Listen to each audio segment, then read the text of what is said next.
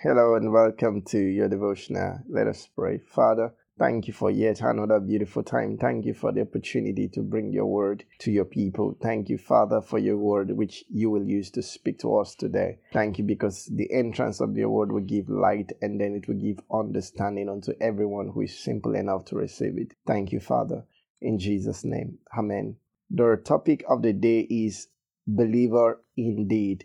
Believer indeed. The text of the day is taken from 1 Timothy chapter 4 verse 12, and our further reading is taken from Daniel chapter 6 from verse 1 to 5. Text of the day.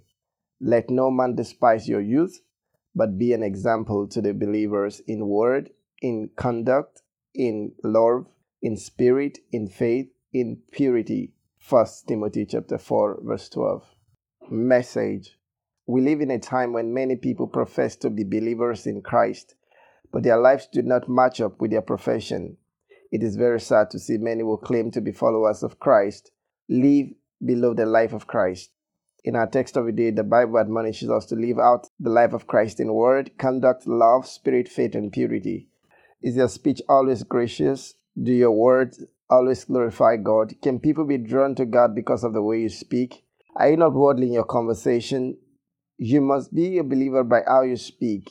Don't just say, I'm a Christian, and you speak like the ungodly. Colossians chapter 4, verse 6.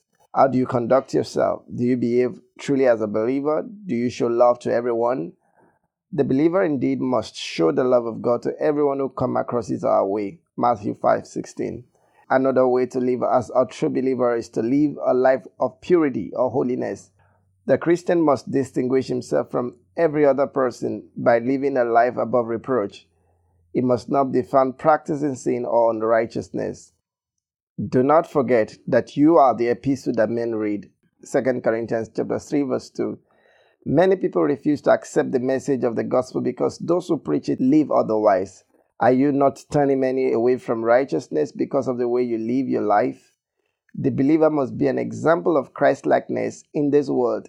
By your conduct and lifestyle, many would be drawn to God. Reflection. The reflection of the day is taken from 2 Corinthians chapter 5 verse 20.